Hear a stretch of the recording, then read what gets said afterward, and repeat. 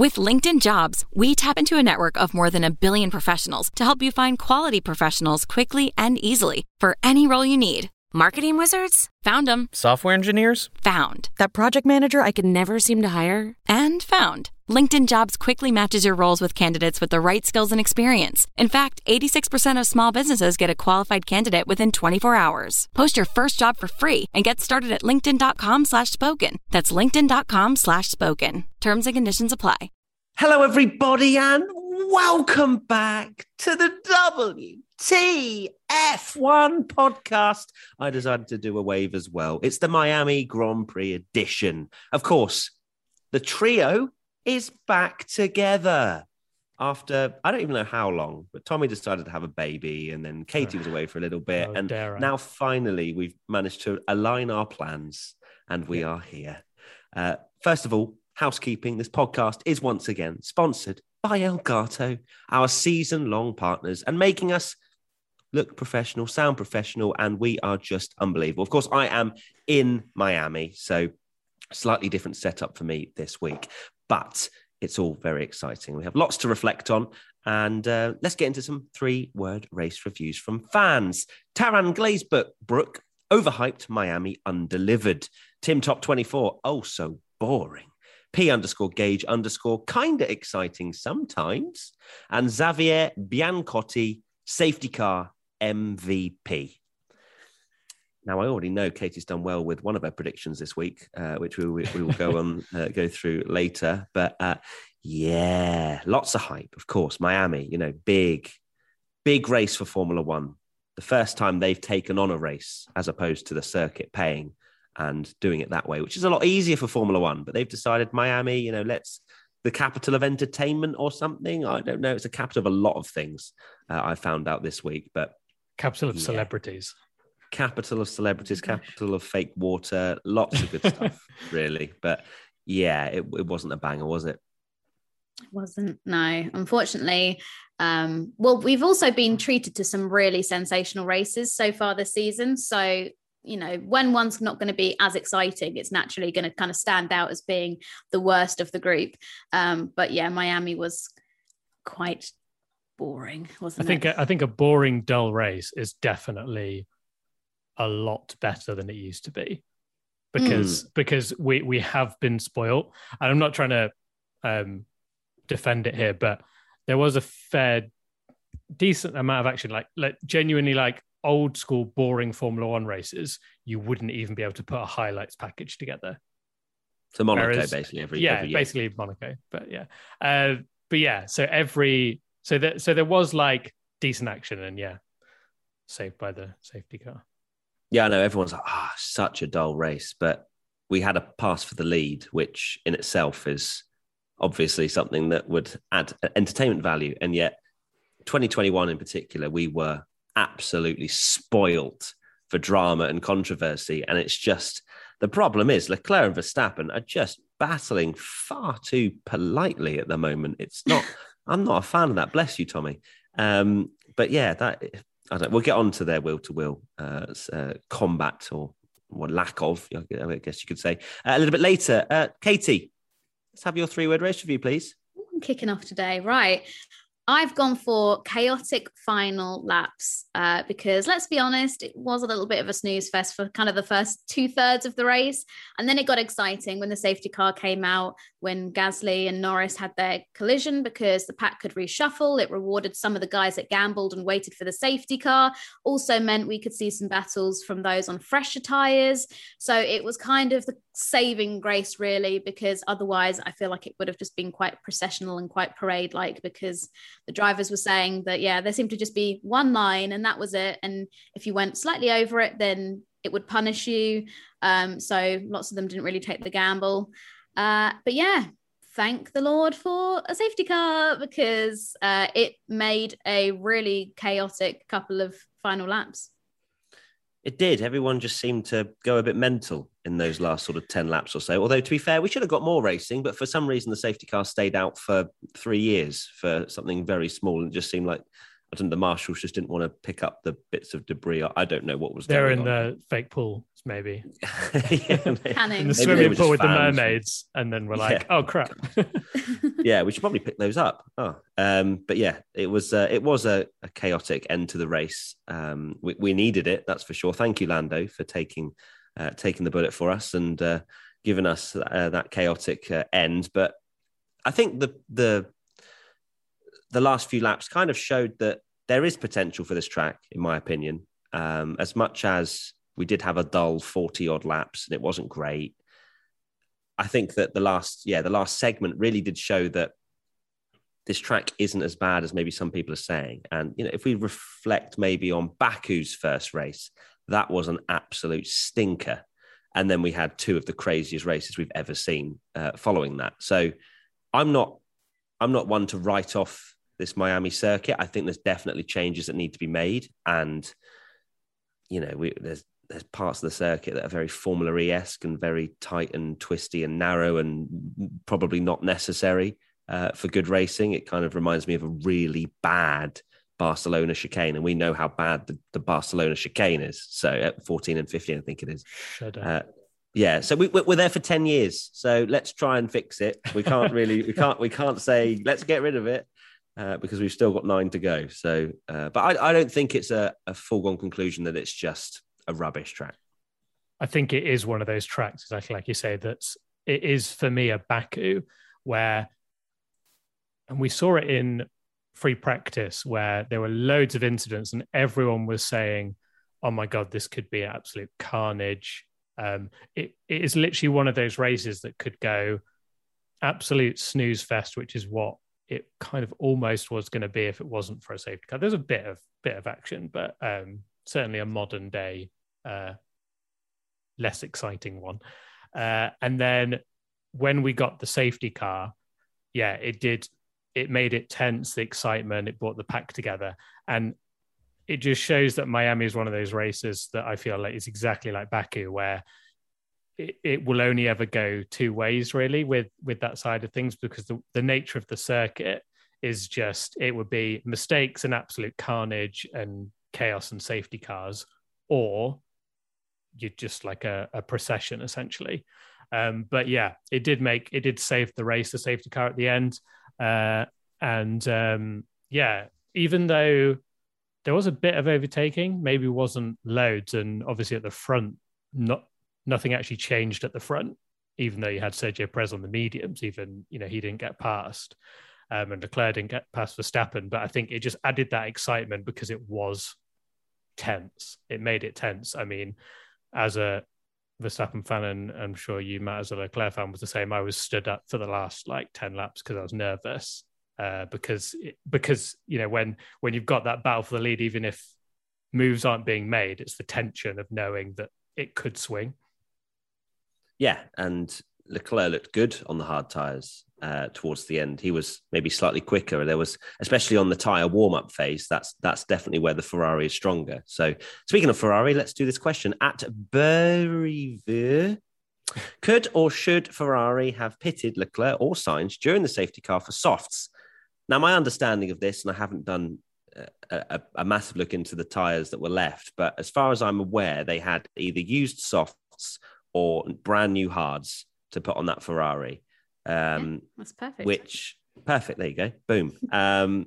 So with that, I still think it was worth a gamble with Sainz, in my opinion, to stick some the softs on, definitely not the hards, because we saw how difficult the hards were to warm up. Although saying that, the Ferrari was probably one of the best cars in getting that tyre into a good operating window. So I don't feel like it was, okay, we lose 3 points if if Sainz loses Perez. That's what Ferrari can think there is, okay, it's 3 points, but it could also mean a victory if it works out. So for me, I think it was worth the risk. I think it was a bit conservative from Ferrari. It's because it was always going to stay line astern, really, especially with Sainz probably. So I don't know. I think it was worth the risk, worth the gamble at this stage of the season. They didn't do it. Sainz almost lost out to Perez, with Perez going on the mediums, but thankfully for Sainz, Perez had a 20 brake horsepower deficit. So yeah, I don't know. Very conservative from Ferrari, in my opinion. I wonder if they are being conservative after what happened in Imola, where it's obviously it's different circumstances, but the fact that, they pitted in with the softs and went for this push to try and overtake, and it didn't work out. And Leclerc's still got a healthy lead in the championship. And it just shows that, consistency is key, especially if the Red Bull is still very much win or DNF. So he had a 17-second gap to Sainz. So they could have risked it, but I wonder how much in the back of Ferrari's mind is like, we could go for Verstappen, but second is a very good result. And this championship is about picking up the points. Whereas if they did a strategy blunder or messed up the pit stop and it dropped him way out of contention, they look really silly. Whereas with this, they maybe look just a little bit like, oh, maybe they could have gone for it, rather than the chance for it to be an absolute catastrophic strategy failure.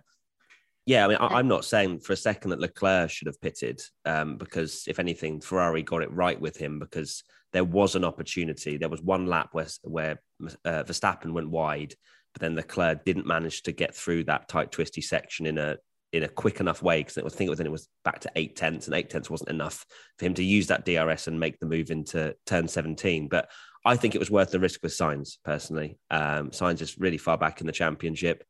I'm surprised he didn't come over the radio just to say, put me on some softs. Let's see what we can do. Worst case is he'll finish fourth. So I think it was worth it with him.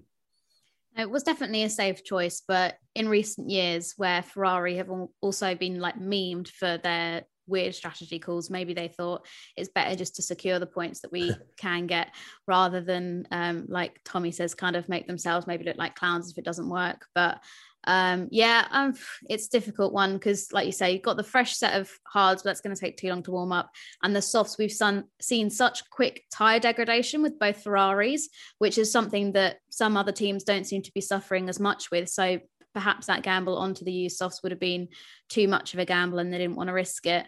And maybe they kind of had a little bit of peace of mind that Perez had been suffering with some issues earlier in the race, and thought that maybe they could keep him back if the opportunity arose, which they were able to do. But that was more as a result of the kind of move that Sergio went for, that, oh my goodness, that was so close. Like, I honestly was certain they made contact during that pass, but must have been like a whisker between the two of them. So but in the end, Ferrari have looked okay. They've managed to get two of their guys on the podium, so not a bad day's work. Not a bad day's work indeed. Perez almost made it work, and I think Sainz saw him so late. Like, he was turning into the corner, and then you're thinking, is he gonna? Okay, he just missed him by a whisker. Next question, Robbie 600608887. Do you think Ferrari can pull back the straight line speed deficit to Red Bull? Do you think it's power unit or aero related that the Red Bull have such better straight line speed? Now, my understanding of this is not necessarily that Ferrari have a power deficit. It's more the fact that they are just running more aero, and clearly that's the philosophy that they're going with their car that works the best for their setup. Because you can see every single time in Saudi, in this particular race at Miami, in Sector 1, Leclerc was 2-3 tenths quicker than what Verstappen was doing. And then, of course, losing that on the straight. So it's just a case of the Ferrari working in certain areas of the track and the Red Bull being better in others, which I personally love to see, because that's the kind of stuff where you get great racing and then it's really tense, and he's 7 tenths behind, but then Max is pulling out a little bit. Yeah, I don't necessarily think Ferrari are thinking, God, our engine's really bad. And I think it's anything like that. I just think they've gone down a different philosophy to what Red Bull have. And this is the kind of battle we're going to see. Sometimes it will work well for Ferrari, and sometimes it'll work well for Red Bull. It's just as simple as that. Totally. I think Ferrari are very much playing the long game here. Binotto this weekend said that he has no doubt that in order to keep up the pace, we need to develop ourselves and introduce upgrades. And they also sort of hinted that we may have a package in Barcelona, which will be important for us. But yeah, he has said that Red Bull, they're confident that Red Bull can't continue with these constant upgrades that they're bringing to all the races throughout the rest of the season. So whether they're kind of just splurging on these upgrades for the first few races to kind of get that step ahead and make up for the DNFs that they've had throughout the season so far. It could be that. But yeah, Ferrari just seemed to be, and Binotto seems to be just very chill, kind of keeping his cards close to his chest. And I have no doubt that they'll probably bring some snazzy, sexy upgrade to Spain and put themselves back in like really challenging Red Bull. Because at the moment, although, you know, they got a 1-2 in qualifying, so they're not doing too badly, are they? But generally, Max and the pace of that Red Bull looks so much quicker this weekend that to me, it kind of seemed a bit inevitable that he would take the victory, despite his sort of lack of running, which is what ended up happening. But yeah, I think it will only be a matter of time before Ferrari bring something to that car and put themselves back up right at the front again, and getting more victories. Yeah, it is a fascinating battle because of the difference in philosophy. I don't think, like you say, Matt, for 1 second, the engine is appalling in the Ferrari. It's just the way they go. And I think even Christian Horner's alluded to it. I think Binotto might have said the same thing, but it very much felt very Saudi-like, actually, the race, because not only did that first sector feel really similar, you had exactly the same effect where Verstappen was good on the straight near the end of the lap. Leclerc was better around that twisted, because he could actually get very close to Verstappen in that sector, and maybe with a different corner there and not a horrendous track surface, you know, he could have gone for that move. So I think that I wouldn't necessarily say that one car is miles better than the other at the moment. I think the cars are quite even. I just think that the Red Bull, does have that straight line speed. And I saw something that Glenn Freeman wrote for the race, which was that it's the Red Bull that you'd want to be in if you're in second place, which is so true, because especially with obviously like Verstappen at the wheel, who always goes for it, the straight line speed proved once again, like it was in Saudi, to be the winning strategy. But then you can go back to Melbourne and think Leclerc absolutely wiped the floor with everyone really in that race and looked completely dominant. So it would change. And then, you know, looking at the next race and the one after that is Monaco. So straight line speed doesn't matter there, does it? So but it's Monaco and it's Leclerc. So. Yeah, exactly. So if Leclerc keeps out the wall, he could win that one. Leclerc will win the Monaco Grand Prix. Oh, shut up. No. You are such a disgrace. And also, I know that your newborn Grace was wearing the onesie again, wasn't she? She was. I let everyone enjoy the weekend until the race. So obviously Max had a problem. He had a problem on Friday, made the mistake on Saturday, and I was like, right, it's time to break out the onesie. And then, I love the idea that it's in like a little glass box and it comes out for special occasions and then gets put back. She's going to outgrow it soon, and Max's season is just going to... I can't wait. How long till she outgrows it? Probably another 3 races. I'll come over and bring some really high-fat baby food so she grows it out of it really quickly. You'll be like, let me just check the onesie, cut it with scissors. So that's on Ferrari, and you know, to be honest with you, I'm absolutely sick of seeing Verstappen pass Leclerc for the lead now. It's happening far too much for my liking, but it is a fascinating title battle that we've got currently. But I am hopeful that Ferrari's upgrades will stop the bleeding, because it is happening right now. Moving on now away from Ferrari and Red Bull, _James_007. If Gasly couldn't control his car and get out of the way, should he have stopped before becoming a danger to others? So what point did Gasly actually have his problem? How many corners before the crash with Lando? I'm not so sure, but he said it was due to damage. He crashed with Alonso and it broke his right rear suspension. He went wide at the hairpin and lost a place to another car before he hit Lando, didn't he? Yeah. It was one of those things where both of them just... It definitely wasn't Lando's fault, but Gasly, he obviously he didn't realise that Gasly would maybe come over a little bit and thought the move was done. I don't know. It was very clumsy, wasn't it, really?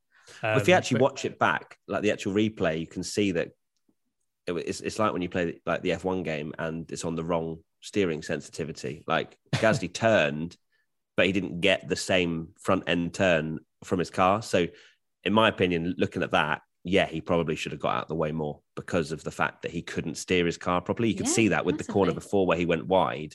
But if you actually watch the onboard, you can see Gasly tries to get out of the way. He sees Lando coming, but it doesn't steer enough. So you shouldn't be in the middle of the track if you know your car's a bit dodgy.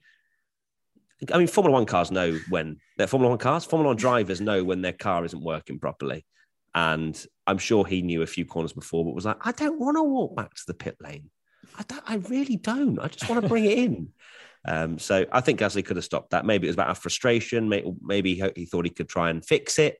But either way, it cost Lando nothing because he was out the points, but it cost Lando some He didn't damage sound too upset, did he? He was just like, oh, no, sorry, guys. Yeah. I'm off to go to Miami. Just going off to the beach. He's probably a bit miffed that they almost seemed like they were back in that. Not quite, but would you say Bahrain levels? They were right at the back there, weren't they? After that was down to strategy, though, wasn't it? Yeah, they completely Lando bottled it there, didn't they? He should have been maybe 7th or 8th, but with that pit stop that was slow and then came out in a train of 4 cars, I bet McLaren were like, "Oh my god, this pit stop is critical," and we've ballsed it up. So that didn't go well for Lando, unfortunately. I think that the pace was all right. Danny Rick was, just a bit off, wasn't he, compared to Lando? But it was certainly a step backwards from Imola for McLaren. It just seems like they work at some tracks and really don't at others, and it's not good if you're a McLaren fan. It's like rolling a dice. Next question. Oh no, we're going to have to talk about that now. Jess Unicomb. Did Mick Schumacher cost himself his first race points? Absolutely. 100%. Mick, what were you doing? Firstly, I do not know how he got away with no further action for yeeting Sebastian Vettel out of the race.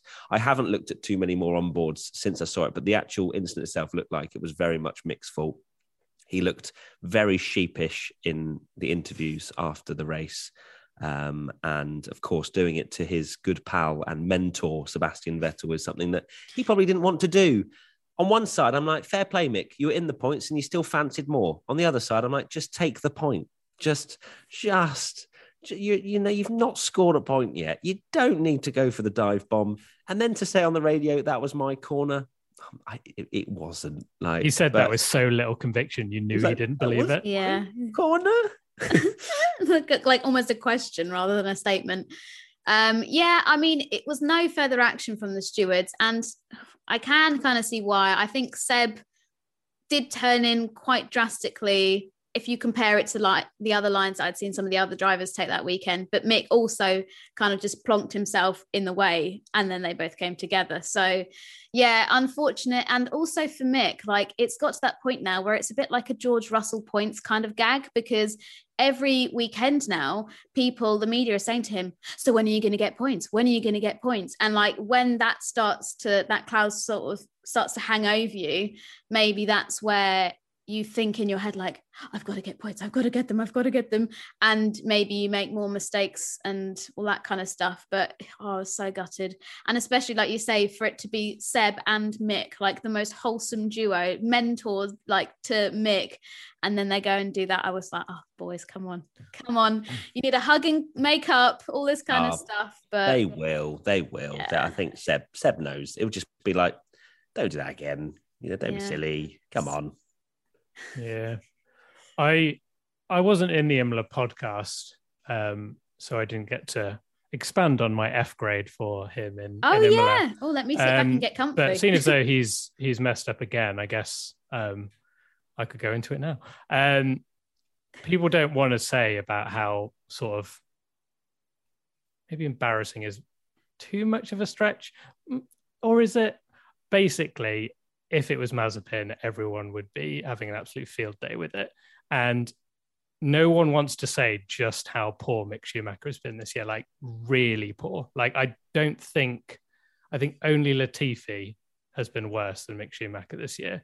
And the fact that Magnussen is not even fit and has done what he's done is just, it's just painful to watch because he is a really nice guy, and it's great Formula One that he's the Schumacher name, but it's just, I don't know, he just gets a bit of a free pass with it, and he's been really poor. It is literally it reminds me of the Gordon Ramsay meme of Latifi crashing, "Oh, you effing donkey," and Mick, oh dear gorgeous.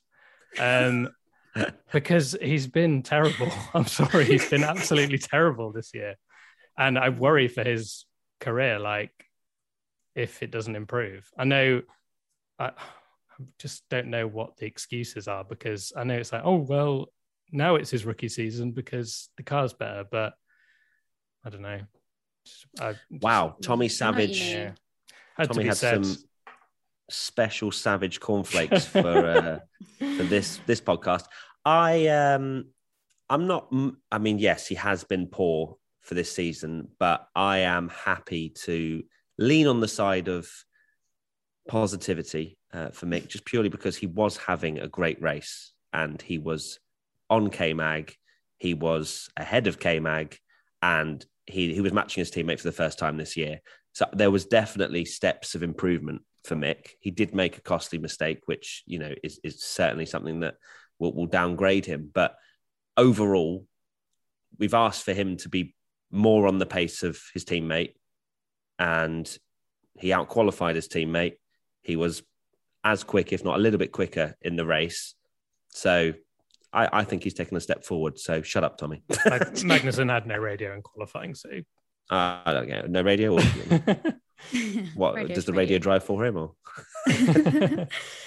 No, I do agree though. There have been too many moments this year so far where his driving has not been up to scratch, or he's just caused a crash that meant he couldn't even take part in a Grand Prix. So yes, we need manifesting good results for Mick and good points. Maybe Spain, eh? And if not Spain, then maybe Monaco. And then maybe Azerbaijan. Just keep going through the calendar. One day, hey? Yeah. I'll just keep predicting that he's going to score a point, and eventually, hopefully, it will come true. Using the internet without ExpressVPN is like checking in your baggage at the airport without a lock. You think your stuff is kept private, but you never know who's going through your Leclerc fan fictions. When you go online without a VPN, internet service providers, or ISPs, can see every single website you visit.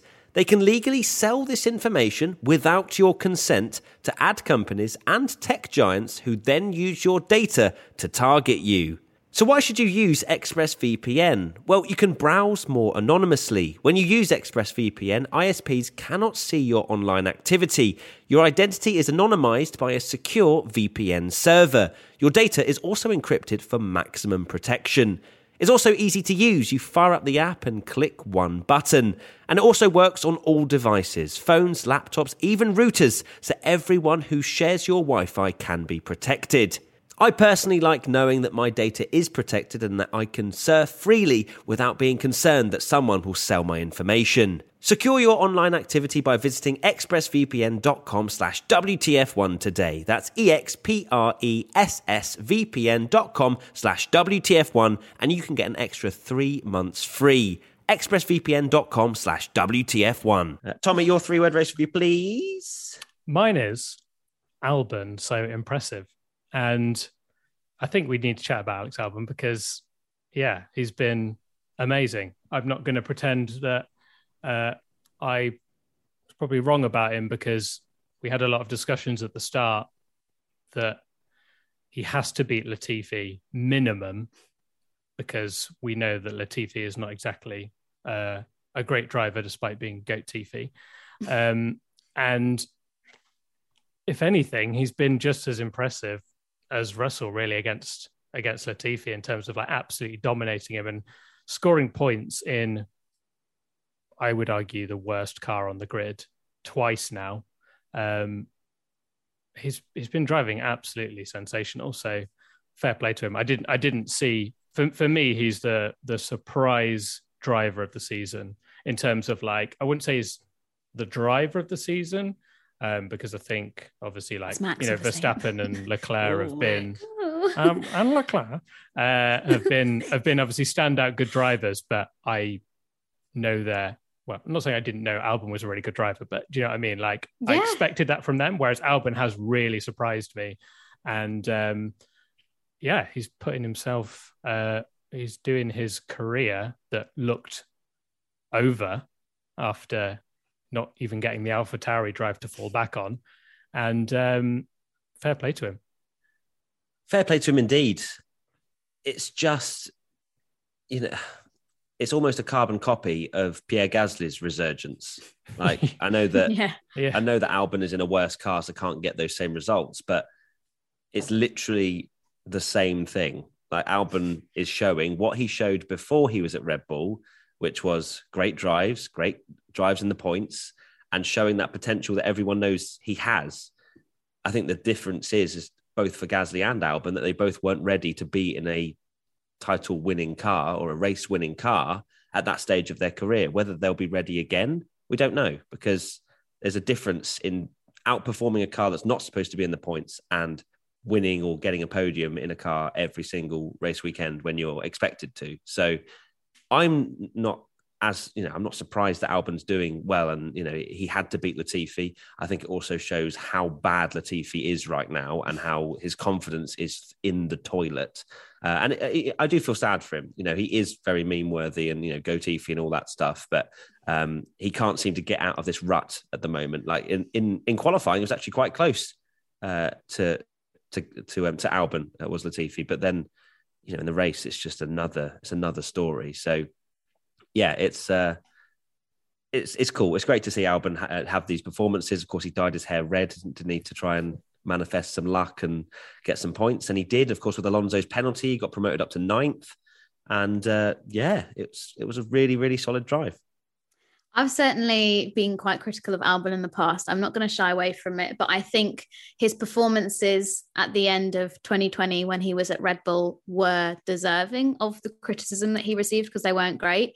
But, listening to him speak yesterday after getting these, well, this is when he thought he finished in 10th.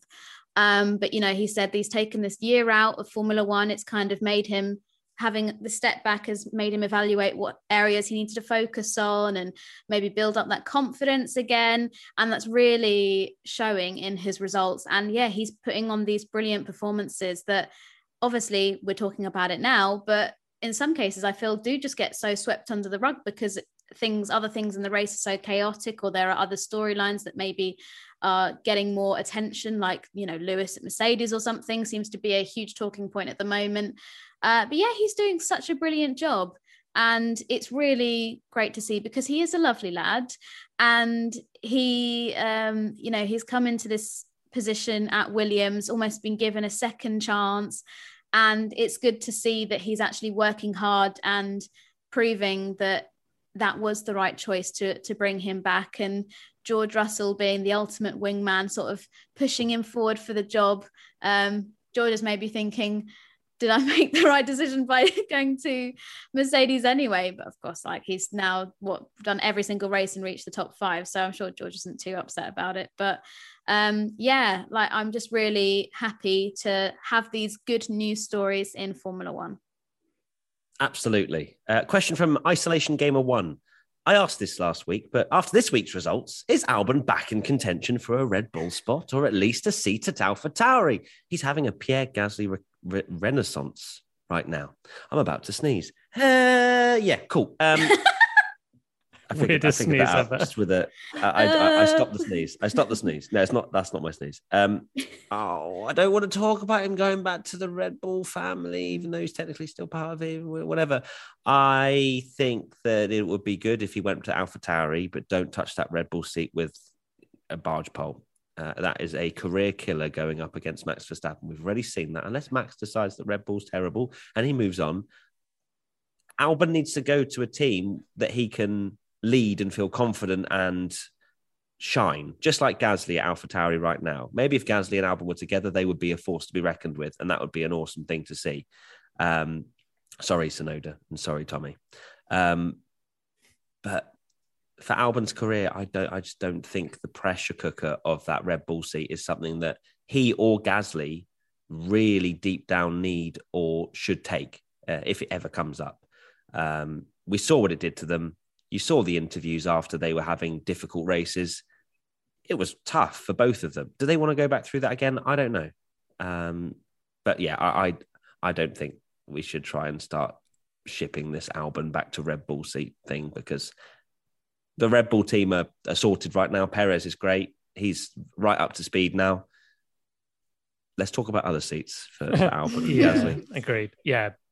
Sergio's been absolutely the perfect number 2 driver at Red Bull, that he's doing exactly what they want from him, getting the results that no one else did. And it showed that, he's a driver that didn't need as much nurturing.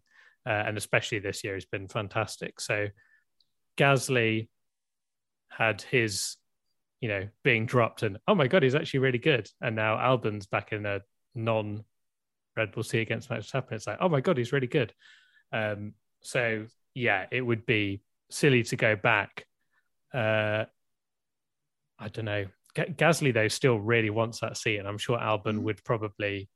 It is a difficult thing to say no to. Say no to, because at the end of the day, if you're a Formula One driver and you're seeing the championship winning car, a seat going up, and you're like, no, I want to stay in a Williams because it's better for me, and I don't want to be beaten by Max Verstappen. I mean, it's easier said than done, but Albon has... It's good for his career. It's same with Gasly. After Gasly won in Monza and had the amazing couple of last seasons that he's had, there is opportunity at other teams if it comes up that people will think about Gasly in that mix, and that the same will happen to Albon. So he has saved his career somewhat. I definitely didn't expect him to come back to Williams. That was a surprise move until those rumours started coming out for me. I didn't know if we'd see him back in Formula One. But he has saved his Formula One seat, and it just shows that you never know opportunities in the future. Look at Carlos Sainz, even Perez himself, like in that Red Bull after it looked like his career was over. Never say never. So we could see Albon in a top car in the future. You never know. But yeah, not Red Bull against Verstappen at least. No, I mean, even with Perez, if you put him in that Red Bull seat against Max Verstappen, say Perez was younger and we could sort of somehow flip time. Like, I think, put Perez against Verstappen during his 3rd year, 4th year in F1, and it would probably be the same kind of thing that we had seen with Gasly, with Albon, that kind of thing. I think the reason Perez is so promising in that Red Bull seat is because he's been in F1 a long time. He's older, he's mature, he's got that experience, and I think that's why the relationship is working so well, whereas Red Bull were just so keen to have all this new, exciting, promising talent, show that they promote their talent, but the reality is, I think they just promoted them too soon. And yeah, I think keep Alex where he is for now. Keep him out of your thoughts for Red Bull and AlphaTauri for the moment, because I think this is a problem. As soon as somebody shows a glimmer of promise, they're just thrown into a role that they're maybe not ready for. And in most cases, their careers do just kind of crumble as a result of it. There are obviously exceptions. Look at Max and Charles. They've done pretty well being sort of thrown in the deep end. But for some drivers, they just need to settle, get the confidence up, learn from others around them. This is another thing, like, as much as we love the drivers, they've all got such big egos on them that they think, well, I'm number one and I could go against Verstappen and do it. And then they actually get put there and they're like, oh no, this is actually quite tough. I don't know if I can do it anymore. And then they get dropped. So, maybe they need to put their egos in check and just think, actually, no, I'm in a comfortable place right now. I'm doing well. I'm scoring points. I'm dragging this car where it's not supposed to be and I'm getting praise for it. And for the moment, I'm going to settle for this, rather than thinking, I want to be world champion next year and I will not deal with anything else. Like, that is the one target. And then just end up spiraling downwards. But yeah, anyway, that's a nice positive. Kate is full of voices today. There was about 4 different F1 driver voices in there, I think, which is quite entertaining. It's quite funny you say about Perez, because that's literally what happened in his career when he went to McLaren. He went very early, he got dropped, and so it happens. Like, even to Perez, who now has shown that he is a decent number 2 and he needed a year at Red Bull. And yeah, I was critical of him, but I can fully and confidently say now he is delivering 110% of what is expected of him now in that Red Bull number 2 seat. And it shows that Red Bull sometimes, with the right drivers, need to give them some time to really get up to speed and to get suited and comfortable with the team. So it's great to see Perez delivering and giving us a great battle between two teams at the moment. Will Mercedes join them? Who knows? But we definitely didn't make a podcast about Mercedes winning the Miami GP. Incredible jinx. It was just me reversing the jinx back. There you go. Yeah, it's anytime we're wrong. Yeah, we're jinxing. Right, now my 3-word race review, and it's wake up, F1. Just wake up. Of course, I am alluding. I just don't want to talk about it anymore. Again. The F1 TV direction. I don't know what's going on. Like, I don't want to be horrible because I know how difficult that is as a broadcast production. But the thing is, they've done it well many times. So why is it going downhill now? That's more the question, because there was so much going on after that safety car. The one thing that killed me, and I was literally shouting at the screen, was when they went to I don't know what lap this was, but they went to an aerial camera shot. And I kid you not, about 7 different people changed position in the midfield. And I'm pretty sure like Hamilton was battling Russell. You had the crashes going on, and we were watching an aerial shot of like 3rd and 4th. And I was like, okay, fair enough if you missed Hamilton and Russell because you were showing Magnussen and Mick Schumacher battling. We weren't showing any of it. And then like the commentators didn't have a clue what was going on. And I'm also convinced, I don't know if it's because I was watching in America and we get some sort of weird different feed. I am convinced that Crofty and Brundle were watching a different race. Mm-hmm. At one point, they were chatting so casually, as I think it was. Oh, it was no, they did this during the Verstappen move for the lead, where I cannot believe they didn't interrupt Ted talking about 14th place. Ted was talking, and I'm like, about 14th place, and I'm like, you can see Verstappen is about to make the move for the lead of the Grand Prix. This is the most exciting bit, and probably will be the most exciting bit of the Grand Prix. And they were like, if there was ever a time for a 2 seconds, Ted, that was it. But no, he let him carry on talking for about a move for 14th or something. I know, and I was like, I love Ted to bits, but I was like, shut up, Ted. It was almost as badly placed as when Hamilton was having a run on Verstappen and we had the Toto Wolff team radio playing, and we're like, this is happening in the 2021 Abu Dhabi Grand Prix. But either way, I don't know. I don't know what went on. There were some cool camera angles. I did like some of the flyovers that they had. I'm just trying to make some positivity of it. But and the crowd shots. They've 100% had conversations about more crowd shots. And I get it. Like, you need to fill a quota of crowd shots. Why'd you have to do it when Leclerc looked like he was about to make a move for the lead? They were like, show the person. And there was actually a moment, I don't know if you picked up on this at the end of the race, where the camera was in front of like a couple of fans, and they went, "Are we on?" And like, no way, really?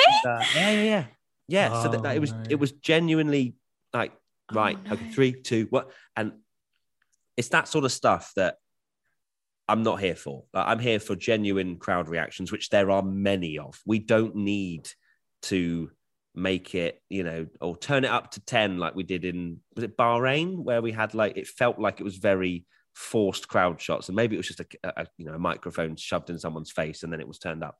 Either way, it just seems like it's going, it's fake cheering and backwards. Stuff.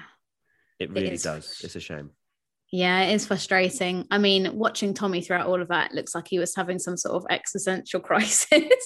But it is getting frustrating. Especially the one shot that really gets on my nerves is where you've got, maybe it's like the start-finish straight, and you can see that there's maybe a potential overtake about to happen, and you've got like 2/3 of the shot is filled with people's hands being like, woo!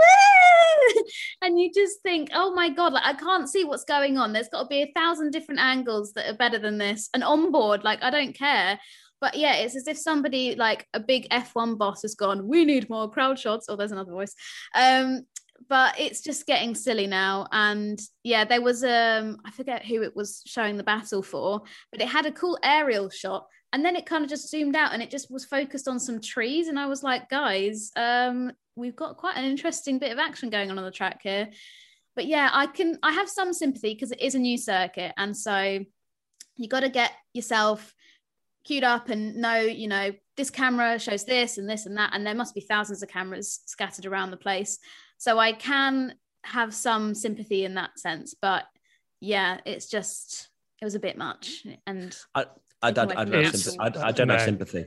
You don't. It's just it's awful. Honestly, I watched the race back. I've just watched the race back. Right, it was absolutely appalling. Like, it was even worse watching it the second time. I was raging the second time, and it wasn't even live, and I knew what happened. So the things that got me, I was actually, because I wanted to watch and see if I remembered if it was this bad. And so when Verstappen passed Leclerc the first time, I think we said this in Saudi, right? It's almost a lack of Formula One knowledge from the broadcaster where they don't realize where things are going to happen. So when Verstappen got Leclerc the first time, right, this is before the safety car, the very first time, they cut a really long shot to Horner, who wasn't reacting in any way. It's just kind of like, yeah, cool. Then one of Binotto, who again wasn't reacting. So really boring shots. And then a replay of the incident. And that is the sector where Leclerc is really good. So he was always going to get a run into the beach bit. You know, Charles Leclerc kept getting a run on Max Verstappen. He obviously didn't make the move stick and couldn't get the move, but he had the odd feint attempt at passing. So there was that one. Then when we got the safety car, this was the most infuriating one of the whole lot. Leclerc got a run on Verstappen on that DRS zone, and as soon as it got to the braking zone, they cut to a group of Red Bull fans before anything had happened, and they missed the braking zone, cut back, and they'd missed it. And then again, they did it later on, and they missed it again because they were showing, I think it was a replay in that braking zone. Every Formula One fan knows that is the corner where Leclerc is going to make the move if it happens, and he's going to be close. And we know that the Ferrari is good in that sector, and that's where it's going to be. And every time they missed it because they were showing something else. And it really does feel like they just lack Formula One knowledge when it comes to the broadcasting, and it's getting worse and worse. Like, this was worse than Saudi, and I thought Saudi was an absolute joke. Would you just release that video of why was the blank, and you just dub Saudi Arabia, Miami, just over the top of like every word, because it's just the same happening again and again. And F1 is getting so good now, having these battles for the lead, and it is just ruining it. Ruining it. I love a Tommy rant. I do. It really does revitalize me after a long week is hearing Tommy rant. Going back to my not having sympathy, I think it's the fact that I know it's a new track and that maybe figuring out camera angles, whatever. They can't practice having 20 F1 cars on a track until it actually happens. But they have the onboards. They have things they can go to as a safe, okay, we don't really know what's going on. Just cut to Leclerc. He's half a second back. That should be like a staple thing, because I don't think they utilize onboards enough. Onboards are freaking cool. And yet a lot of the stuff we do is offboard and fancy camera shots and showing the fans. And I know they're trying to also show that, it's really cool to come to a Formula One Grand Prix, but there are times to do that. You can show a replay of fans looking at the start or whatever. It still does exactly the same thing. But there needs to be more of a rigid. And I saw people on Twitter saying like, there should be like an automated system when it's under 0.6 or half a second. It cuts straight to the leaders. Doesn't matter. Chaos. Like, imagine that, like Croft, like, oh God. But it almost needs that so that we don't miss anything. So it's tough because, people might be thinking, why are you getting so angsty about it? Why are you getting so, annoyed? But the whole spectacle, the whole story, the whole entertainment is shaped by the broadcast. Broadcast. An amazing race broadcast badly is a bad race. It's as simple as that. So if you think of some really exciting moments in Formula One, like it's not the same when it's not live. Them showing a replay of it, so it's only live once. Well, yeah, show it then. Exactly. Yeah, you Sky Sports like it's not our fault. I know the bit you were talking about as well, because I noticed that, where the amount of times in that race that you could watch the timing tower, they'd be like, say, on an aerial shot or showing the crowd or showing the clouds, and you could see like, something's going on here with Mick Schumacher. He's only 0.1 behind. You can see it on the timing tower, and the amount of times you had to watch the timing tower switch, tumble, like someone tumble down the order, switch back. And that's fine if we're seeing the battle for the lead, but they weren't showing that. It was honestly fuming. And I can hear Grace crying. She's annoyed about it as well. Yeah, she's absolutely raging. And also, like, if they can't cut from the main feed, why are we not using the small box thing more? You know, the thing that like can just come up automatically, and maybe that's the thing they could do where it's within 1/10 or 2/10 and they just stick it just comes up. I don't know. You know, I'm not a programming, broadcasting, technical man, but there are certainly things that can be done to take a step forward. So yeah, there you go. There's our rant. Sorry, people that work in F1. We do love you, but we just want it to be better. Alex_G_Guerrero. Is the broadcast hurting the product with so many replays of the race start and midfield battles? Could F1 TV become a more intriguing option? F1 TV, unfortunately, if you're from the UK, you can't actually watch it. But I think it was a couple of years ago, there was an amazing clip that came out of Alex Jakes commentating Abu Dhabi, and there was 2 different battles going on, and he was commentating both of them, and it was absolutely possible.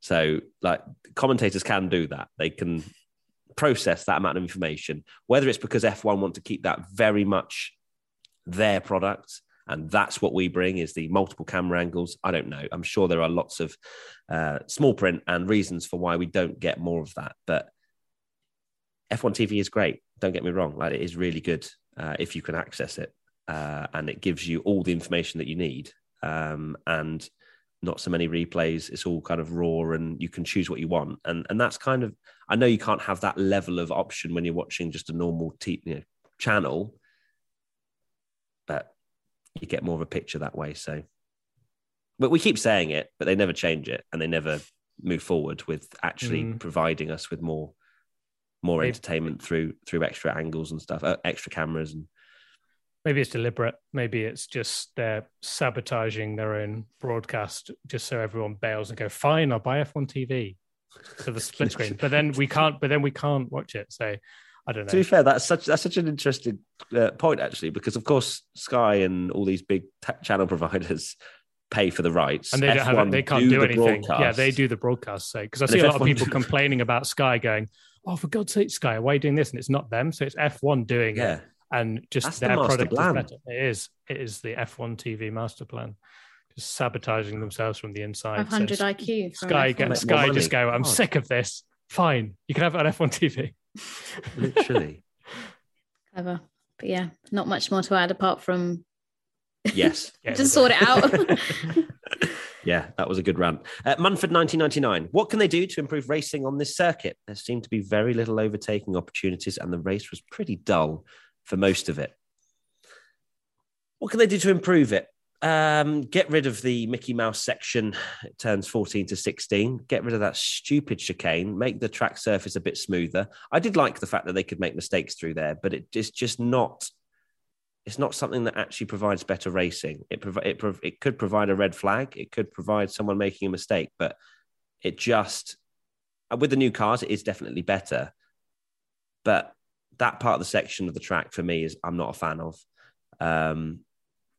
Obviously, the track surface is not great.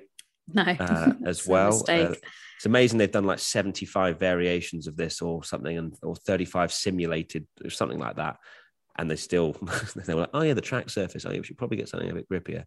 They clearly didn't simulate many different ways of doing the actual track surface, but there are definitely things to change.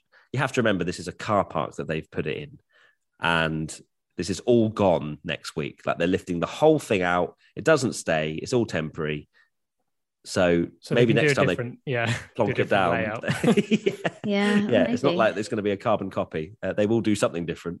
But yeah, there is definitely tweaks that need to be made.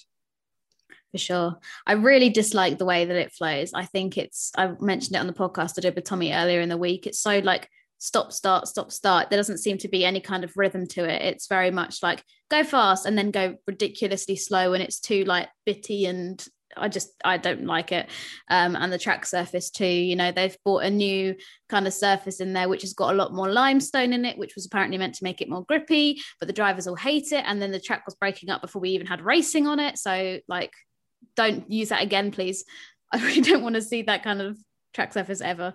But yeah, drivers are kind of split on it. Kevin Magnussen said it's better than I thought it would be, which is kind of the most positive review that I could find of it. We also had Latifi saying, I'm not a fan of the flow of it, but at the same time, I thought it was going to create a nice show for the fans. But you know, it didn't. So that's a shame. And Bottas was saying, you know, there's still only one racing line. But like you said, Matt, it looks almost like a permanent facility, but it's actually temporary, kind of being called like a hybrid circuit. And although, you know, the idea of it all being ripped up again for it to become a car park again doesn't scream sustainable and great for the environment, there is still potential, I guess, for next year. Hopefully they kind of do like the Australian Grand Prix did, get some feedback from the drivers. I think that's so crucial. The drivers know what they want. Mind you, even when they know what they want, like Tech Pro barriers, they don't get listened to. So maybe it's just wasted breath. I don't know. But hopefully next year, because we're not going to leave this area. Miami's on the calendar for another 9 years at least. That they can make some modifications and create something that fits the potential that we all know it can have. I don't get I don't get F1. How you can have, like you say, like this car park and you basically can do whatever you want and then they still get it wrong with these circuits. It was so predictable that chicane was going to make it difficult to follow. We've seen it in Barcelona. We've seen it on other tracks. You know, looking at that track, this isn't even hindsight. I thought it straight away that the long straight where Leclerc was good to actually, you know, the first sector, and then there's that long straight that Leclerc almost made his moves in. But then that braking zone, it wasn't really enough. And you went into that kind of Sochi-like round corner. So that didn't help things. And then even though the cars are a lot better, that clumsy chicane before the big straight just meant that the car in front could get on the power a lot better. So by the time they'd stretched out, the other car couldn't get close enough. But it almost, I hope they can fix it, because this is all irrelevant if it's still a problem offline. Because it's not a racetrack, it could never rubber in properly and have, you know, loads of offline stuff.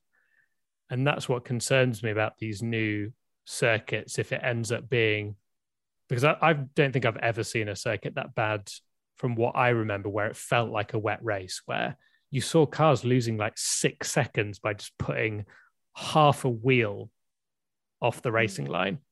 And no wonder that there wasn't as much overtaking. And the overtakings that happened, I don't think it's a coincidence that Mick tried a move, smashed into Vettel. Alonso made a move, smashed into Gasly. Perez made a move and couldn't get past, even though he was on much better tyres. You just can't brake offline. And that's unless you're Max Verstappen. Yeah, but goes without saying, doesn't. God. Yeah. It is an interesting one. There's learnings. I hope that next year, that's when they need to show some improvements with, you know, all the things that they've seen this year. You have to be understanding to a degree that they're not going to get it all right straight away on a brand new track. I can get that, especially how they've built it around a stadium. It'd be cool if it went through the stadium. That would be quite something. Imagine that with like however many fans you can fit in the Hard Rock Stadium. It just depends. Yeah, it depends if it's like Mexico there, where you have another Barcelona chicane, and then it makes it even worse. Yeah, that's true. Yeah, true. Maybe they could just fly through it, straight through it. Yeah, yeah, but then it'd be a really poor experience because just like, yeah, chicanes are there just so people see them for a bit longer. Right, next question. Team WTF1 member Fud Dud, could there be closer racing with adjustments to the DRS zones? For example, making the DRS zone between turn 16 and 17 start earlier on the straight. Yeah, I think so. I don't think DRS was particularly the problem from what I saw. It was the fact we had a massive field spread, which I don't, well, it's maybe a little bit to do with the track and whatnot, but we just saw a massive field spread, and then we're not going to get any good racing if everybody's 3-4 seconds behind each other. So I don't think the DRS necessarily was a big problem. It was weird how some moments people flew past using DRS, and it was so easy, and then other times it wasn't possible at all. So with that as a case study, you would say it's probably about right, because we've got a bit of both. So it seemed as though it was really easy when the driver behind had fresh tyres, like, for example, on George Russell and on Lewis Hamilton. So, yeah, I wouldn't say the DRS is a massive problem. I think 3 is definitely right for that track. And, yeah, I think there's definitely other areas to focus on more than changing the DRS. Sorry, I was also muted. Yes, right. No, you're doing something else. It's fine. No worries. I was actually, it's a surprise later. Yeah, it's one of those things where the DRS zone actually made the racing between Leclerc and Verstappen, maybe you could say, better, because it wasn't like a slam dunk move on the straight. DRS is always one of those things where some fans will think it's not good enough. Same with Imola, with the DRS happening and not. Whereas with this one, going down the main straight, if they'd put it way far back and everyone just breezed past, we love a moan, don't we? It would everyone would just complain that it was a bit of a slam dunk pass. So it's all about finding a balance, and it's difficult because you never know how well that's going to go. So yeah, I didn't come away from that race being absolutely outraged by the use of DRS and where it was located, and I don't think many of the drivers cared too much. I've just done a quick scan of quotes from drivers throughout the weekend, and I didn't find anyone that was sort of having a little rant about the DRS. So I think it was fine. And like Matt said, there are so many other areas which I think maybe need more focus and more attention rather than the use of DRS. But also, like Tommy said as well, DRS is either it's too difficult, it's pointless, like it needs to be changed, or well, now it's too easy and it's just making overtaking become so like everyone's just overtaking everyone, and there's no real kind of emphasis behind the power of the overtake. So yeah, I think I haven't got much of an opinion on it, to be honest. No opinion. Next question, at DD_NG2108. Has there ever been a more entertaining grid walk? No. Martin Brundle put on his sassy trousers and sassy shirt. And a fancy shirt. He was... Yeah. He went in on that grid walk. And look, that's exactly what we expected, was Martin Brundle just went full sarcasm. He knew exactly what this was, and he knew there's going to be ridiculous celebrities. I mean, there were so many standout moments. Like, is it Pharrell saying that he was with his brother Richard Mille about 2 or 3 times, even though he was asked. He's been paid by the word, clearly. Who he was supporting. You then had that social media sensation. Oh my God, that was so funny. And Modest too. And then Brundle was like Modest too, which was fantastic. You had the #1 NBA draft pick or something. I don't know anything about NBA or NFL, one or the other. I don't know which one it was. And he was tall though. He's 6'10". I looked it up afterwards because I was like, he is a giant. He's 6'10". So then he started speaking to the wrong person, then said to him, "I'm sorry, I thought you were someone else." DJ Khaled. Another one. His DJ Khaled's a moment where he went on this like poetic thing. Yeah, it was mad, wasn't it? The whole thing was just chaos, but that's exactly what we want. And I loved it. I absolutely loved it. I thought it was the best part of the weekend by a country mile. And Martin Brundle is an icon, and I will not hear any slander towards Martin Brundle. No, well, I've just seen actually, he did a tweet. I don't know if you guys have seen this. It's actually quite sad. He said, "There's a reason why I've never watched back an F1 grid walk in a quarter of a century doing them. You have no idea how much I dislike doing them, but somehow those crazy moments have defined my professional career." And then a thinking emoji. Oh, well, that's the way it is. And then I've also realized that I don't know how long this could have been here for ages, but his Twitter bio is, "I can because I did." Yeah, I saw that. What a legend. But yeah, I do feel bad because lots of people like talk about Martin Brundle. I mean, after he had his chat with Megan Thee Stallion, he ended up in bloody TMZ, which is like the top gossip rag paper in America, which is just crazy. And so many people know him as now like this entertainer because he does these grid walks, and his F1 career is just a thing of the past. It's like a whole nother life to some people that he had. But I do feel for him because, I mean, Tommy, you said yesterday you had no idea who half these celebrities are, and you're probably like, what? I would say half the age of Martin Brundle. I knew more. I think I knew more than I expected, but there were a few, and I think as well, like there were quite a lot of American sports stars that, other than Tom Brady, in his ears as well, saying that's John Smith. So he goes over and like he's just going off what's on his ear. The basketball player was so funny that he was shouting like, his name. It's like no wonder he didn't turn around. You were saying the wrong name. It's so funny. I feel like Brundle was being deliberately, or like he'd do the interviews with the F1 drivers and just make it look really professional and good.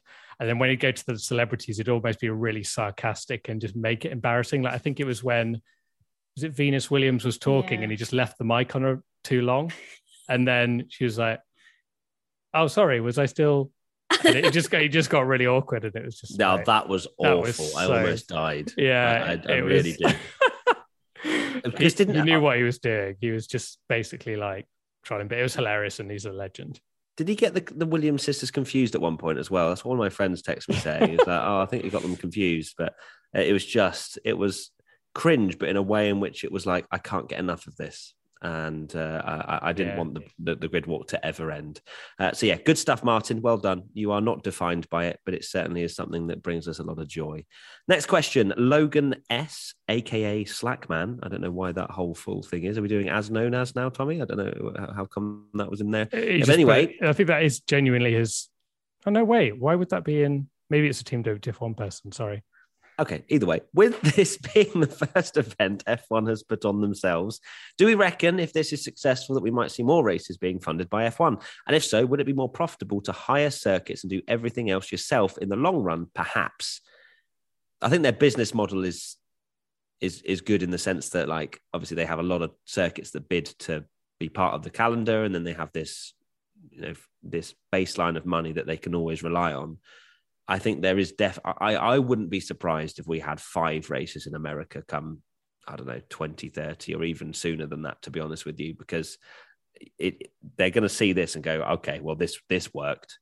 But the problem is with that, and the problem with F1 putting it on, I don't know if it's just Miami, but my experience out here has been, it's so expensive. Everything is so expensive. So they can't ever say like, oh, we're making it more accessible for fans, because I mean, fair enough. At the actual track, when you're there and you're inside the gates, it is probably the best fan experience you can get. Like the general admission is at some of the points that you can watch the Formula One cars with GA is really, really good. But the problem is it's $6 for a bottle of water.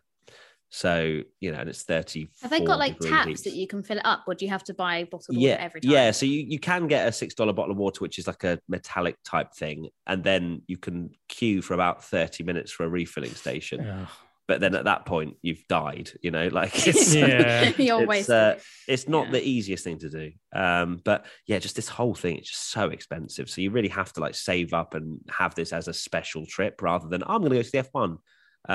So I don't know how much of it is F1 pumping the prices to try and make that money back that they've spent on the Grand Prix. I don't know, but it's definitely something I see for F1 trying to do more of in America, because there was a lot of hype. There was a lot of people, and even like the pop-up stores. I thought that part was great. There's places in South Beach where you had like a Williams pop-up store. There's a Pirelli pop-up store. You had a Mercedes one. I think there was a Red Bull one as well. So these things are great because fans can just walk in. Oh, it's a Formula One car. That's awesome. You can buy some merch if you want for a particular team. And that sort of stuff's great. But then on the flip side, actually going to watch it is a whole nother story. So, but yeah, I think F1 can maybe do a few more in big landmark locations, especially in the US in the coming years. Yeah, it's crazy how expensive some things were, because I saw a lot on Twitter, actually. I'm sure a few people saw it. One of them was a Mercedes cap that was $40 online, and they were charging $110 in a market stall. And then my favorite one I saw was some foam earplugs, which I remember way back when getting those given out for free at Silverstone.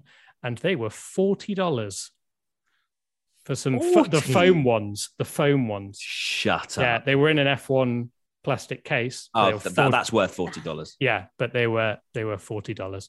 So yeah, they're definitely trying to get their money back there. But I do see it happening. That might be the way that F1's going with these, like, funding the races themselves. We've just recently heard that they've paid, was it $240 million for a space in Las Vegas to put the pits, which F1 have paid for themselves. So they really, they're happy to put their money in, and then happy to make it back with $40 earplugs. I can see why, there is the attraction of Miami. It's been a really talked about event. Lots of people that are in the paddock have been saying, if they're based in LA or whatever, that, I can hear people on the street talking about F1 in Miami. And like, I've never had that before in my whole life. And everybody's so hyped around it. And it, it's going to be putting the F1 in a lot of people's minds and in conversations. And so that can only be good. And, in terms of price, we've got Monaco. I know that's more historic and all that kind of stuff, but that's also an expensive event, isn't it? So I can kind of see, it's not like Miami is just a one exclusion to it. But the thing that, we talk about all this money that F1 is throwing at it, and this isn't coming from just like being a bias to European side of things, but it really pisses me off that F1 can do this and then yet they still haven't offered any kind of financial refund for those at Spa. Like, how you can splash all of that money on fake harbours and getting these massive yachts and have all these celebrities there, and clearly it's cost them probably hundreds of millions, and that's probably for only this year, and I think it's a 10-year thing, and yet they can't dig into their pockets to give fans that had to sit in the pouring rain for hours and hours and hours on end, not knowing what's going on, anything like that, no updates, having to sort of slide around on poor car parks or general admission seating. I imagine if I was somebody that went to Spa last year and then saw all this money that's being splashed around in Miami, I would be furious. But I hope that they can figure something out, because otherwise you might appeal to some brand new fans that maybe have come in through Drive to Survive, or maybe even like later than that, or you maybe have been a real casual fan for like the last 10 years, but now it's in Miami, you're interested. I'm not trying to say like everyone there was a Drive to Survive fan before people come for me, but normally the people that sort of attend Spa are those fans that have been watching F1 for 30 years and they're really like hardcore long-term fans. And if you're going to suddenly start throwing cash at people that have got, an attention span of 5 minutes, like a celebrity who never has cared about F1 but will happily go for a jolly to Miami to see some cars on track, and you're not actually going to take care of those that have been investing in your sport, paying their licenses to watch it, paying for merchandise, going to races for decades, then F1 really need to have a look at themselves. But that's my rant for the day. And Katie rant. But yeah, that's my take on it. Yeah, the problem is F1 are saved and secured by contracts that they make with the circuits. If anything, with that particular binding contract, it was down to Spa to do that, and they couldn't afford to do that because they would literally be out of business, because of course they've paid for the hosting and then they get their money back through selling the tickets. And F1 have never done anything goodwill like that, really, have they? So not that I can think of. And that's just the way they are. And it is unfortunate. I don't know about other sports and whether the big corporations have done things like that to help. I know probably stadiums, football stadiums and stuff like that have definitely done stuff for football fans for sure. But yeah, Formula One, yeah, it is really quite tough to see that sort of stuff happening. And I wasn't even in Spa. So if you are listening and you were there, Yeah, it's crazy. It really is. Moving on now to another question. Team WTF1 member Lucy, where TF was Italian Jesus walking on water? I mean, come on, we have teed that up. I mean, you two chatting about it on the podcast. You've thrown up this ball. You've given the bat to Ferrari, and you've gone hit it. You're going to hit a home run. There was no home run. The swing was not made, and Antonio was even out there in Miami. He replied to our Instagram post. Yeah, all he had to do in Miami was go stand on a fake piece of water. Take a picture. Someone hold a camera. Break the internet. It would have been hilarious. Maybe he doesn't want to embrace the Italian Jesus, but then again, he replied to our Insta and said it'd be there. So I don't get it. Unless he's waiting for like all the hype of Miami to die down and then share it. I think we should DM him on Instagram and be like, honey, what are you playing at? Are you going to drop a photo or are you just That's exactly what I'm going to say to him, actually. Honey, what are you playing at? Honey, what are you playing at? Or maybe I'll do from the WTF1 account. Baby. I'm like, baby. Chuck Giovinazzi. But I mean, come on. We literally keep it up perfectly. Yeah. And, you know, Giovinazzi, bless him, he's having a tough time in Formula E. He needs some love. He needs some attention. And he does. He needs to become, I was going to say become more relevant, but that's a bit mean. But God, you can't say that's probably why he's not done it. Yeah, he's probably like, I listened to your podcast and now I'm not doing it. But I wanted to see that picture. That would have made me really happy. But I don't know. It just hasn't existed. He's let the whole event down, Antonio. You've let yourself down. You've let the fans down. I hope you're happy. Yeah. Wow. Okay. Sorry, Antonio, for these two. They are going in. No, you can't say that. You can't say. I saw him on a scooter. But love you. In Monaco when I went for the Formula E, he was just going along on a scooter, and I messaged it to Tommy. And I really wish I took a picture of it now because you had a really funny caption for it, and it was Giovinazzi on a scooter, but you were going to say Christ on a bike. And I'm really sad that I missed out on that because that was a really funny caption. Well, my two cameramen, Rory and Benji, they were out in Miami and they saw Antonio Giovinazzi in a shopping trolley saying, I am Jesus Christ. If you've seen that on social media, you'll know what I mean. That was genuinely a video that they took. It wasn't just some random stock thing that we found and was like, oh, that's Antonio. That was literally someone going through Miami saying he was Jesus Christ in a shopping trolley. Moving on. Time for ABCDEF1, where Tommy has some jingles. So it's a surprise. So do you remember ages ago we asked about the ABCDEF1 jingles? Yes. Finally got some to play. So what I think we should do is shout out a different person each week, and we'll play a different one each week, and keep sending them. Contact at WTF1.com. Pick a number between 1 and 4. 4. Okay. First jingle is from Emily For Sure Curse. I hope I've not butchered that name. I'm sorry. Okay, here we go. A, B, C, D, E, F1. Driver's rated, you'll get frustrated. Don't forget, it's all for fun. Wow. That is great. Wowee. That is thank you, brilliant. Emily. That was Emily. Well done, Emily. That is you've got much more talent than any of us here. So well done for that. I know Tommy, to be fair, plays guitar. But yeah, that was awesome. Thank you so much for that. And now it's time for ABCDEF1. So let's dive straight into it. Let's talk firstly about Lewis Hamilton. And I am going to give Lewis Hamilton a B. Yeah, same. B Unlucky well. Again. Yeah. He needs to Very be a bit unlucky. firmer, it sounds like, with his guys on strategy, because George Russell was adamant that he was going to stay out and sort of have the gamble for a late safety car. Maybe Lewis needs to do the same. I don't really know. That was the first time I've heard Lewis sort of, you tell me, get a bit sassy at his team. The thing is, he usually, and I can understand why his team asked him. Yeah. Because Lewis usually goes, I want to do this, I want to do that. And then they asked him, he's like, you tell me.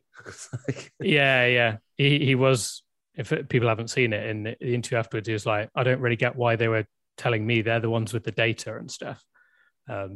So yeah, again, identical to Australia, really, where he was ahead of Russell and then safety car switched him.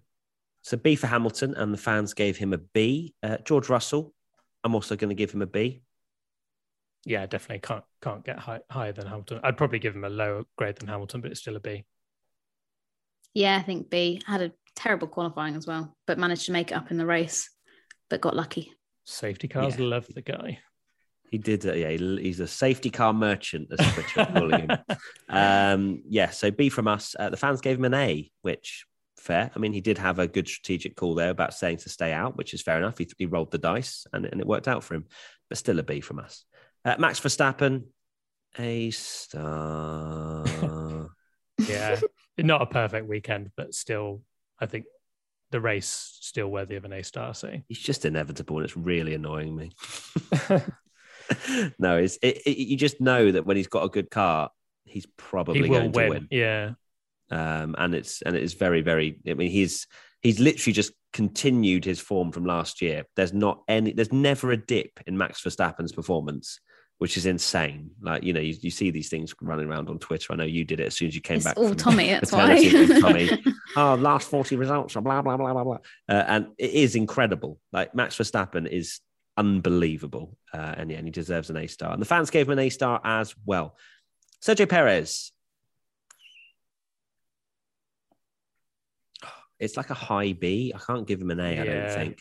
Same as the Max. If he'd had a really good car, that is, in his car was performing well, then maybe we could have given him an A because he could have got through on one or maybe both Ferraris. But yeah, he had made a mistake in qualifying, didn't he? And whatnot. But I think a B's fair because it's a solid race. But he had a chance. He had a chance with those tires. I personally thought, this could be really intriguing. That could Sergio actually get both Ferraris here? But the advantage really wasn't that high, and with the difficulty to pass, it wasn't going to happen. So yeah, and with all the issues with his engine as well, that cost him a lot of time.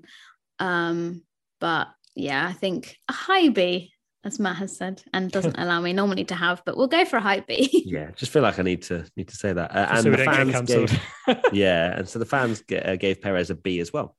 Charles Leclerc, A. Yeah, A. Can't give him an A star. No, unfortunately not. Defend a bit better.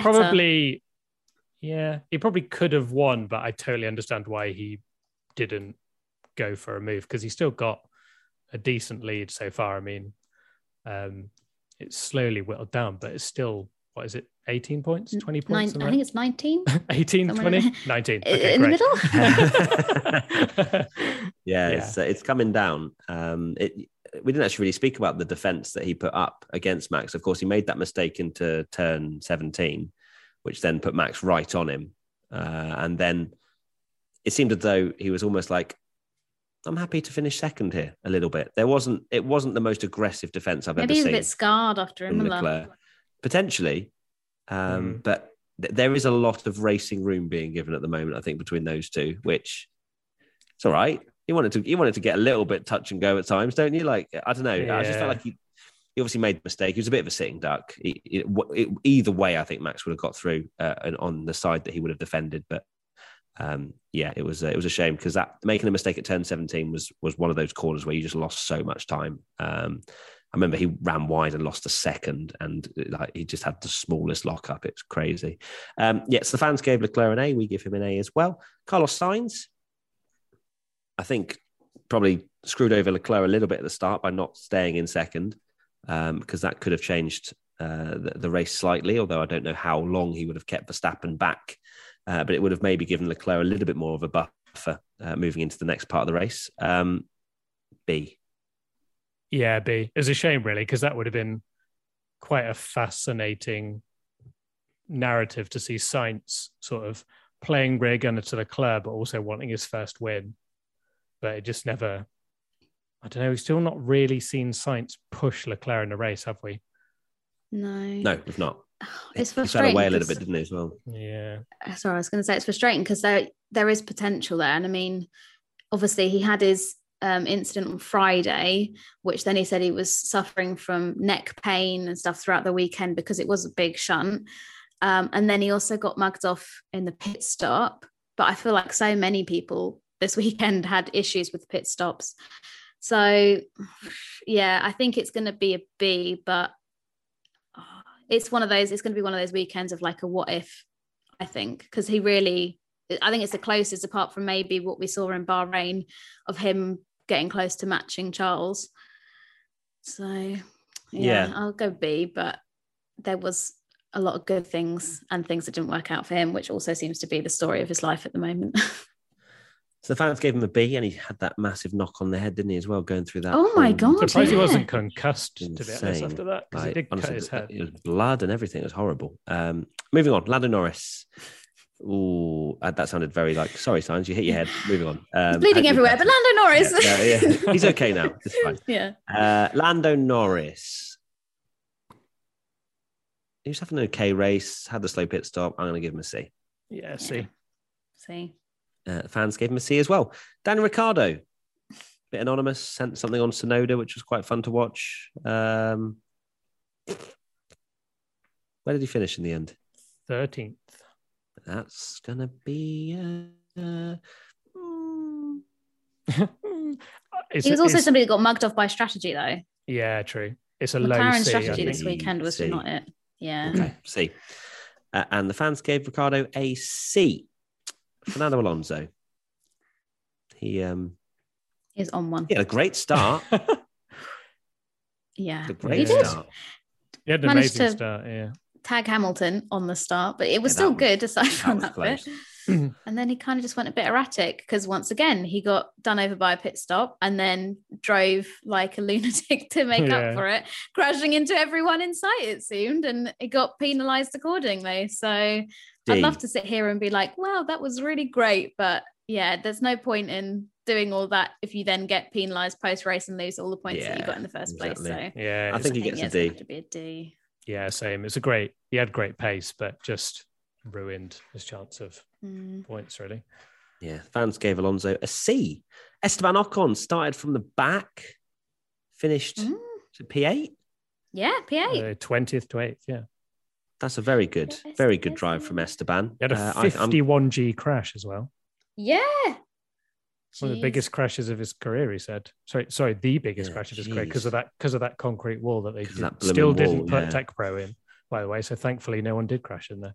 Did they just not have Tech Pro here, or I don't know? Like, what was the surely you just put it in, wouldn't you? Yeah. I'm gonna go with an A. No, I'm gonna go for a B because it was his mistake that missed qualifying. And 8th is probably where he should have finished if he just started normally. That is true. Yeah, I think I want to give him an A. Come with me, Katie. Just give him an A. Give him an A. Like, the track was horrible. Loads of people made a mistake through there. Like, it's not the only one. Come on, let's go with an A. Okay. All good? Perfect. Yeah. All right. Ocon got a B from the fans and B from Grouchy Tommy. Pierre Gasly. Well, I mean, caused Lando's crash, in my opinion, because of the way in which his car was broken. Going to give him a D. Yeah, I think that's fair. That's harsh. Oh. No, I think he should have stopped. I think it was a little bit erratic, in my opinion, to carry on. I was almost going to a B, but I'm going to say C. Okay. And he was really good. He qualified 7th and got yes, I think it's best quality of the year or something. Yeah, that's true. Yeah, Alonso's just ending. Actually, I can't give the same grade to Alonso to Gasly because it was Alonso that did that to his car. It was his. Okay, I'll go C. All right. Okay, maybe I was a bit too harsh. We'll meet in the middle. We'll go with C. All right, fair enough. Okay, and the fans gave him a C as well. Yuki Tsunoda. He fell like a stone, didn't he? Yeah, that's in this race. It's a big shame. Finished 12th in the end, didn't he?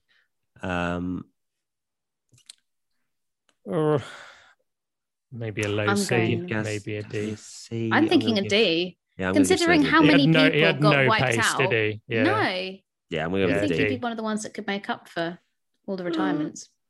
Soz Yuki. Yeah, he's looked so much better. He was looking quite good, especially in Q2. I was like, oh my God, he could beat Gasly here. And then still did well in qualifying. And then he just dropped, didn't he? It was mad. Yeah, it's a shame. It really was.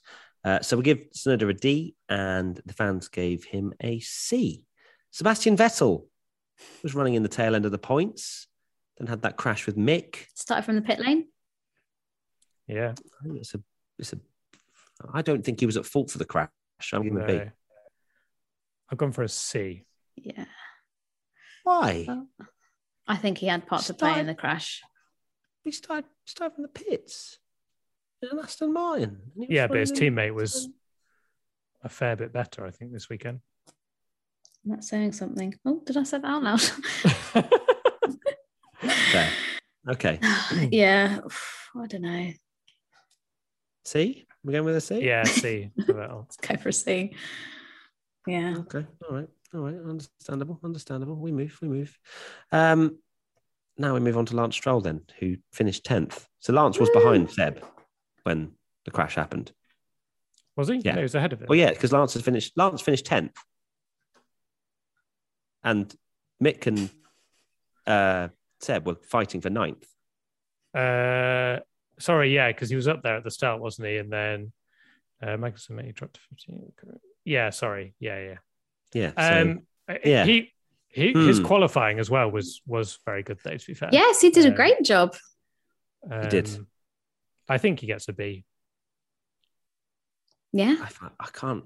I'm going to give Lance the same as Seb then. If I'm giving Seb a C, I'm giving Lance a C as well. Well, at least Lance managed to finish keep out of any cars and any cars way. Mind you, did you see the end bit with Magnussen and Stroll? Yeah. Kevin was just like, off the track you go. It was ridiculous. Yeah. But they were literally just like, nah, we'll just race wherever. There's no walls there. It got really scrappy at the end, didn't it? Where they were just scrappy. Almost taking the mick of how crazy the track was, and they were just sort of running off in all the runoff areas and just making dive bombs and not happening because you can't brake on anything off the racing line. We didn't even speak about Crofty getting Stroll and Vettel wrong for an entire battle. I didn't notice that. You didn't even notice that? No. That was frustrating. When they were battling, and it was, I can't remember which way it was around, but he literally said it was Vettel. Was it Latifi and Stroll? But it was Latifi and Vettel. I remember that. Yeah. Whatever it was, but he literally commentated on it for an entire minute and a half or something and was kept saying it. And I was like, no, that's Vettel. That's Vettel. You can see the number 5. That's Vettel. Just kept going. So, wow, Tommy didn't notice it. Probably you were feeding Grace or trying to put her into the onesie or something.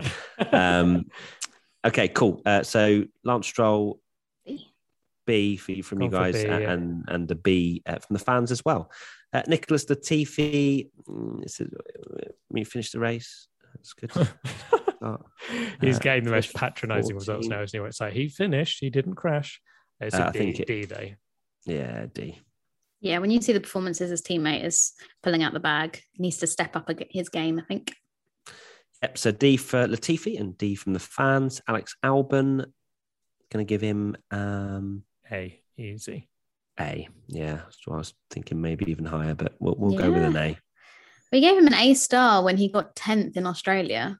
So I feel like... I think that was an absolute worldy strategy, though, based on what he did, based on him, I think it was really good, don't get me wrong. I wouldn't blame going for an A star, but where it kind of not downgrades a bit is obviously because of the Mick chaos and stuff. He was running and 12th at the end or something, and then obviously those drivers all just got promoted. Yeah. Okay, we'll go A. You've been convinced, and the fans gave Albon an A as well. Next up, Valtteri Bottas. I'm giving him an A. Yeah. A again, yeah. Shame he made that mistake. I bet he was gutted as well because it was the 2 Mercs he was holding off, and he could have done one over on them. No. Such a shame. The fans gave him an A as well. Then you got Zhou Guan Yu, who had a problem. The unluckiest guy in F1 right now. Had a poor qualifying. He got blocked in quali, didn't he? Basically, he did his run when everyone else was doing the thing where they mess about and queue up, so he just didn't get a lap. Yeah, that's not good timing from the team. Then, We'll go with C. Yeah, C. Yeah, I think Can't C. really grade him on however many laps he did, like 6 or something. Yeah. The fans gave him a C as well. Then you got K-Mag. I mean, he was a bit slower than Mick this weekend. I'm going to give him a C. Yeah, C. Yeah, C, I think. Fans gave him a C as well. And Mick Schumacher, it's such a shame because it was looking like maybe an A, but it's going to be a D. Yeah, D.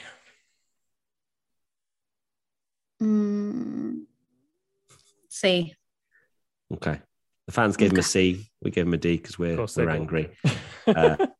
Yeah. Anyway, moving on. Miami predictions. So I went for Stein's weekend goes badly. Now I would like to argue this one. Oh, how? He hit his head. He crashed. He crashed in FP. He hit his head. He had a bad start. I think that's half a point. Qualified pretty well. Got on the podium. No. Yeah, I think it's half a point. It's absolutely half a point. Definitely What? not. He's cost his team hundreds of thousands of euros. That's a bad weekend, in my opinion. And Haas don't make Q3. All right, I'll have 1 point then. Fine, whatever. Katie.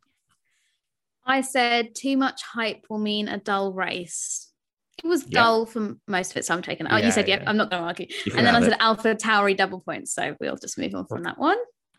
And Tommy. Zhou Guan Yu makes Q3, so I jinxed him good there. Good one. And Merck on the podium, jinxed him as well. And then Alex Jakes predicted a race in a car park, and that was correct. So well done, Alex.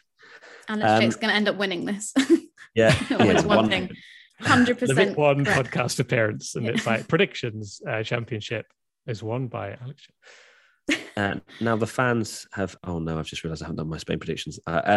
Levicious X Bottas will finish in the top 5 again. I'm going to argue so for Olivia. close. I want to argue for Olivia. She didn't specify when, and he finished top 5 in quali, so I think we give her a point. And I said I would defend half her. points So. master plan. Yeah. I'm sorry. What is this? I'm going to go back to Signs the Weekend Goes Badly because I didn't specify what part of the weekend would go badly. I recognise that name. She's Team WTF1, so it's a point. Yeah. This is bias beyond. Yeah, Team WTF1 bias. I'll go become a Team WTF1 member just so I get all of the points from here on in. P. Sortino. Leclerc wins by a 30-second margin. No. Broaki 83. Will Smith is waving the finish flag, or at least he's going to sing I'm Going to Miami that weekend. It didn't do either of those because things happened in the past few weeks. Right, Katie, what's your predictions, please? No, Matt, I want to hear yours first. Go on. Okay, it's fine. No, you weren't. You're joking. I was about to put it. Stroll out qualifies Vettel. That's one of them. Oh, I've just out qualifies Vettel. And my other one is Mick Schumacher scores points. Keep jinxing the poor lad. Cool. Right. Well, my one is a Williams Q2 appearance. And then Hamilton will finish ahead of Russell. Wow. I mean, no safety car. Race around Spain as well. Like, gee. You say this every week. Williams one's fine. You just said a Distinctly 7-time champion will finish ahead of. Anyway, Well, he's not done it He's so not far. done it. Yeah, he's not Apart done from it. in Bahrain. That's so weird that's a prediction. We're like, oh, that's actually quite out there. Tommy. Yeah. I've gone for Sainz gets pole. Why not? That'd be great. In front of the home crowd. Yeah, it just gets a bit of home buzz. And Stroll in the points. Okay. So Lance Stroll will out-qualify Vettel, and then he'll score points. That's what me and Tommy are going for there. Love it. Questions. Sam _24. Zhou Guan Yu Q3 and points. Robin's Formula, both Aston Martins in the points. And King Morpheus, Leclerc and Verstappen have their first coming together, causing at least one to DNF. Oh, if that happens, Katie's doing the podcast on her own. Yeah, I'll be fighting you. There you go. That is it. Thank you so much, everybody, for watching. Tommy, what's your final thoughts? My final thoughts are I'm so glad it's Spain next. And I can't wait to talk about another boring chicane. But at least after that, it's a great race that's Monaco. So all good. Yeah, Right. That You like Carlos if you bumped well-known your head? banging banging F1's track. in its dull era right now with the next two races, but we'll see how it goes. To be fair, though, I think Spain's going to be completely transformed with these new cars, and I think it's going to be a decent race. That should have been my prediction, actually. And Katie, my final thoughts are hopefully Miami listen to the feedback and we have a better race there next year. Cool. And my Set your final car thoughts park are, up there. I think Spain will be good. Set your car park up better next year, Miami. Yeah. Too many bumps, too many track surface problems. So thank you everybody for watching and listening. If you want to join Team WTF1, you can watch this podcast early on a Monday. We didn't do it today because I'm in a different time zone. But for the next, they will get it today, though. They will get it today. They're getting this today, so everyone else has to wait. Not live, but they get it. They usually get it live, but they get it today. So if you want to watch it early, then join Team WTF1 and be sure to give us a thumbs up, 5 stars, whatever you want to do on Apple Podcasts, Spotify. Leave a comment, say how much you love it, and all that good stuff. Thank you very much, Katie and Tommy, and we'll see you very soon for another video. Bye. Bye.